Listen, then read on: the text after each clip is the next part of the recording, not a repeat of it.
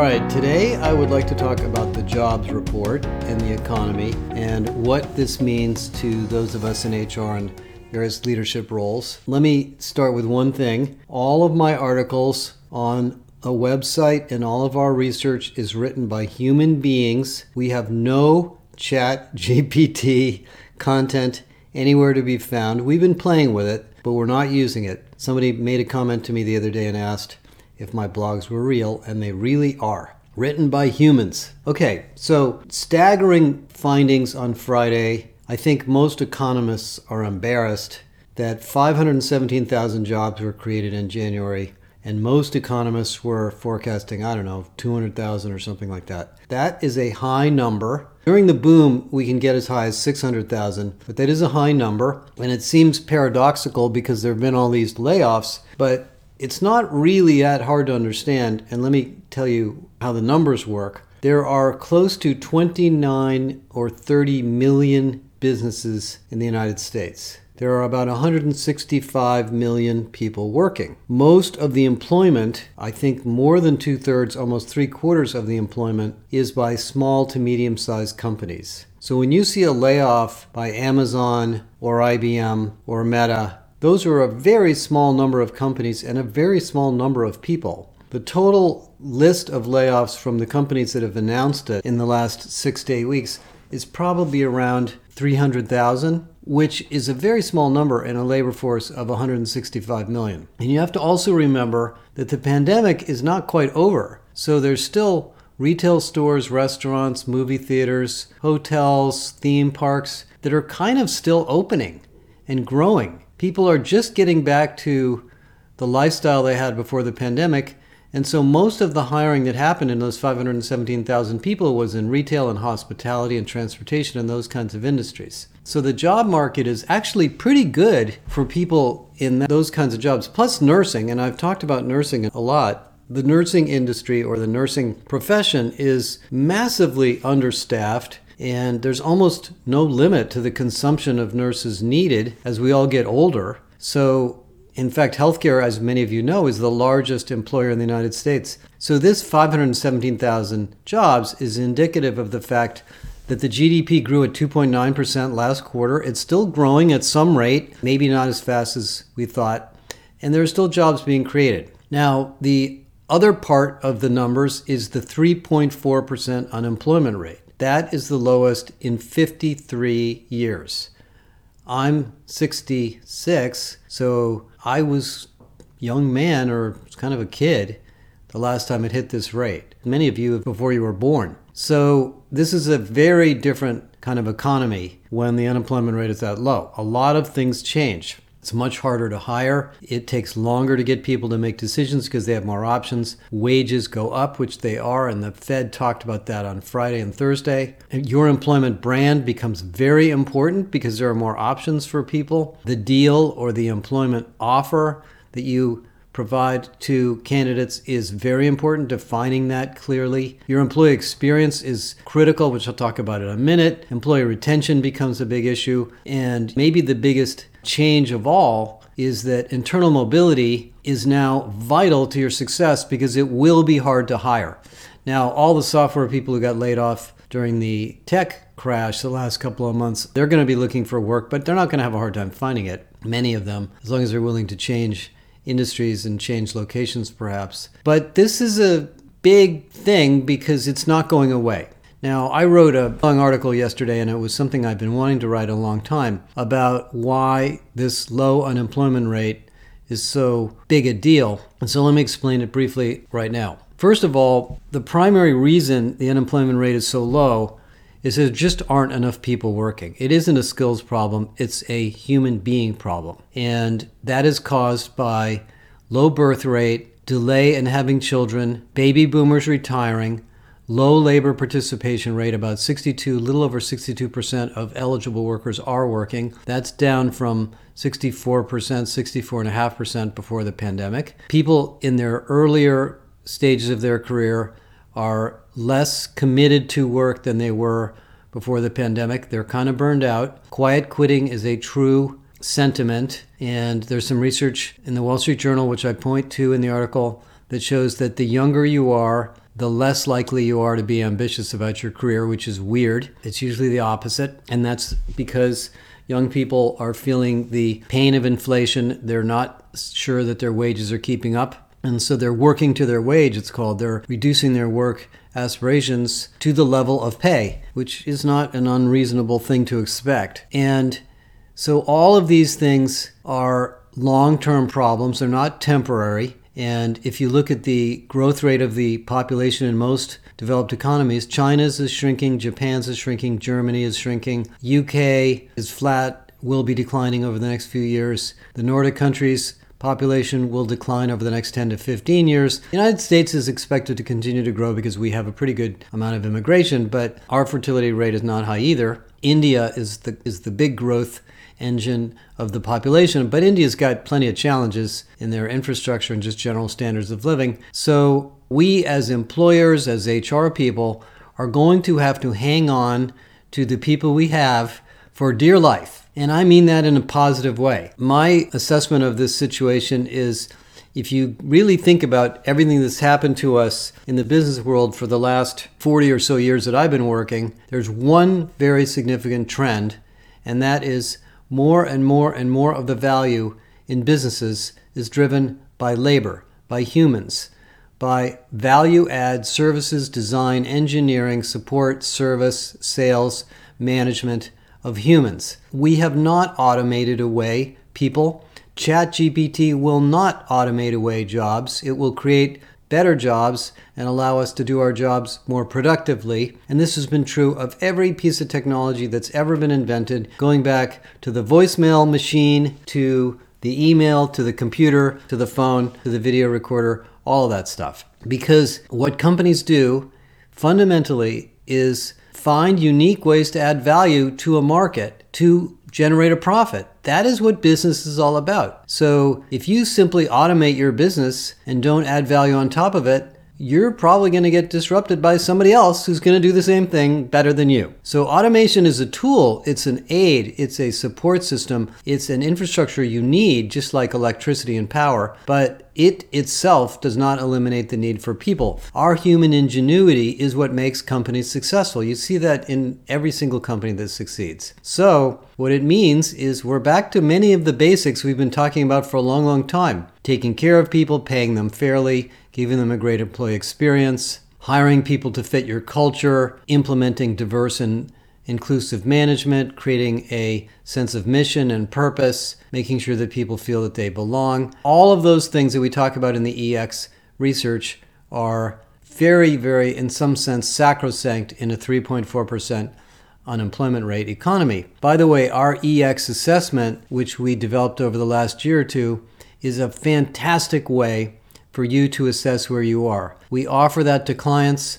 You can take the assessment across your whole company, and within a few days, you'll know where you have weak spots, and you can focus your attention on those areas. Although I know many of you do this in other ways already. Now, there's a couple of other implications of the low unemployment rate. What happens when people can change jobs easily is they negotiate for higher pay. And employers don't like to pay more for jobs because wages are sticky. And as most of you know who might be in the compensation part of your company, once you raise the wage for one person, the person sitting next to them wants a raise, especially if you have a lot of pay transparency. Pretty soon the whole company wages go up. And the reason companies are laying people off is to save money.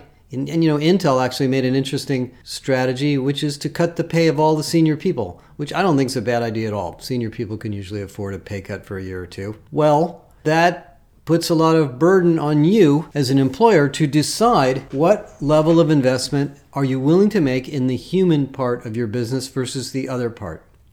Interestingly enough, if you look at the overall economic data on where money is spent in the economy, labor is about 50 to 60%, sometimes 70% of the cost in most companies, sometimes much higher if it's a IP software services company. If it's a professional services company, it's probably more like 80 or 90%. So if that number goes up, it's a pretty big number. So you ask yourself, how much are we willing to pay? Well, what we've discovered in the research that's going to come out next month or the month after is that level of pay is important, but not as important as fairness of pay, equity of pay, accountability of pay, and clarity of pay strategies. So just because it's hard to hire people, that does not mean you have to suddenly pay everybody more money. Now, we've experienced this in our company where we have fairly limited budgets because we're small. There's always a candidate that seems great that makes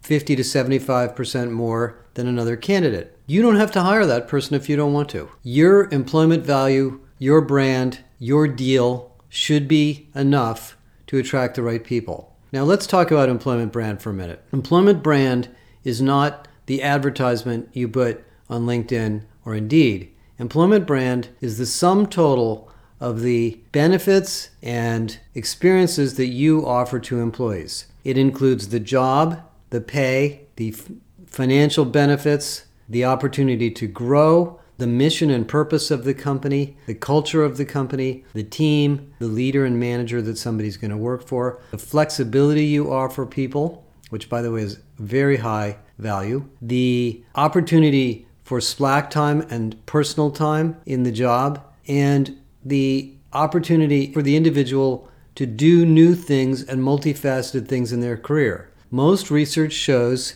that the number one reason somebody with ambition takes a job is because they think that this job is going to take them somewhere. As a result of this job, they're going to learn something, meet some people, get some things on their resume that's going to help them in the following position they have in their career. And that's not pay. So just because the unemployment rate is low, we don't have to go paying skyrocketing wages to get good people. And I think most of you know that, but I just want to point that out. The second big implication of a 3.4% unemployment rate is the urgent need to do a better job of internal talent mobility, career development, and career pathways. You all know what I'm talking about, but this is not an easy thing to do. We've made a huge amount of progress in creating internal talent marketplaces, building career models, creating agile work experiences inside of the company, but it's certainly not a solved problem. In fact, most of the companies we talk to have it on the agenda, but they're not necessarily doing it yet.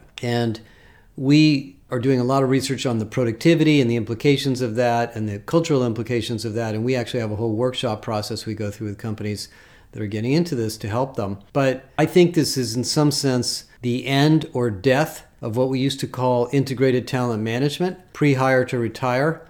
That model applies to some companies and some number of employees, but the vast number of employees are going to be jumping around from job to job, role to role, and even company to company. And we need to manage that continuous growth process in the best possible way for them and for the company. Give them a mentor, give them a coach, give them some AI-enabled advice on what course of action to take, what education they need, what skills they need, what is a good next job, what is an adjacent job to the skill set you have now. And of course, a lot of that is asking people what they want to do with their lives and creating a system for sharing that information. The third thing that is impacted by the low unemployment rate that I've been talking to quite a few companies about recently is performance management. We've had a pretty big uptick in performance management interest the last couple of months because the economy slowed down and companies are looking for justification for layoffs. And I just had a long talk with one of the larger tech companies, in fact, one of the largest tech companies about this. And the question they were asking me was, if we want to simplify and refresh our performance management, what do you think we should get rid of? And what do you think we should invest in? And it's impossible to answer that question in a 5-minute conversation. But the simple answer is the things that don't seem to make nearly as much difference now are things like calibration meetings, talent reviews, 9-box grids, incessant hierarchical meetings about who should get promoted into what job. Those decisions have to be made, and they have to be made in a fair way. But most of the larger companies I talk to used to spend the entire month of December going through the ratings and distributions and so forth. I'm not sure any of them got that much out of it. They may argue with me on that. So I recommended to this company, maybe instead of having 6 levels of ratings, you should have 3, which by the way is very common, exceeds expectations, meets expectations, doesn't meet expectations, and focus your energy on the feedback, the development, the performance enablement, the performance management, not the evaluation, even in a time like this. I have had quite a few conversations with companies about their layoffs, and as I talked about in the article last week, most layoffs are not done very strategically. They're usually done very quickly because it's suddenly time to cut costs. And if you have a reasonably good performance experience at work, it becomes much easier to do a layoff if you have to do that. It's never easy. It's never cut and dry. It's never simple because every human being is different. Every human being is important. But that is impacted by this too. So where is this all going to go? I think the most important finding I take away from the current situation out there is that productivity is the king of our job going forward. We have to work on things that simplify work, focus people on the most important projects, jettison the projects or initiatives or products that aren't selling, move people to the high growth parts of the company, train them, develop them, and get rid of the bureaucracy, the meetings, the overhead, the multiple HR-driven processes that we probably over-engineered a little bit, and help the company to become more productive. Revenue per employee is a very good surrogate for productivity. Look at your revenue per employee compared to your peers. If it's way below, I can guarantee there's stuff going on in your company that's not working, and you haven't had the guts to stop it. And when it's hard to hire people, and when people are going to leave for a better world, you're going to have to focus on productivity because you might have fewer people in the long run. And some of that's just demographics. And then, of course, focus on employee experience and reminding your CFO, who's probably looking around for things to cut, that we are in the people business. And that if we take care of our people, and if we develop them and we move them into the higher value roles, and we invest in leadership, and we invest in benefits and pay equity, and all the things I've been talking about, Mr. CFO, we're going to make more money. It's going to be good for our shareholders. It's going to be good for our customers. It's going to be good for your conversations with Wall Street. It's not simply an expense. And going back 40, 50 years, that is the biggest thing that's been happening in the economy. Every human being in every company adds their unique value to your business. When they talk to a customer, when they talk to a teammate, when they design or develop or support or fix or repair something, they are making your company more successful. If you can make them more productive, more happy, more engaged, you're going to be fine in a 3.4% unemployment rate, and you're going to make more money, and your CEO and CFO will be happy. And that is where I would like us to spend our time in HR. In the next podcast or two, I'm going to talk about the HR operating model. We're doing some work there. It's not ready to publish yet, but I want to give you a sense of where we're going. So it's a weird economic period with these 517,000 jobs just being created, but hang in there. I still think we're going to have an economic slowdown, but you're going to have to deal with it in the middle of a very tight labor market and a bit of a labor shortage too. Have a great week, and I'll talk to you guys next week.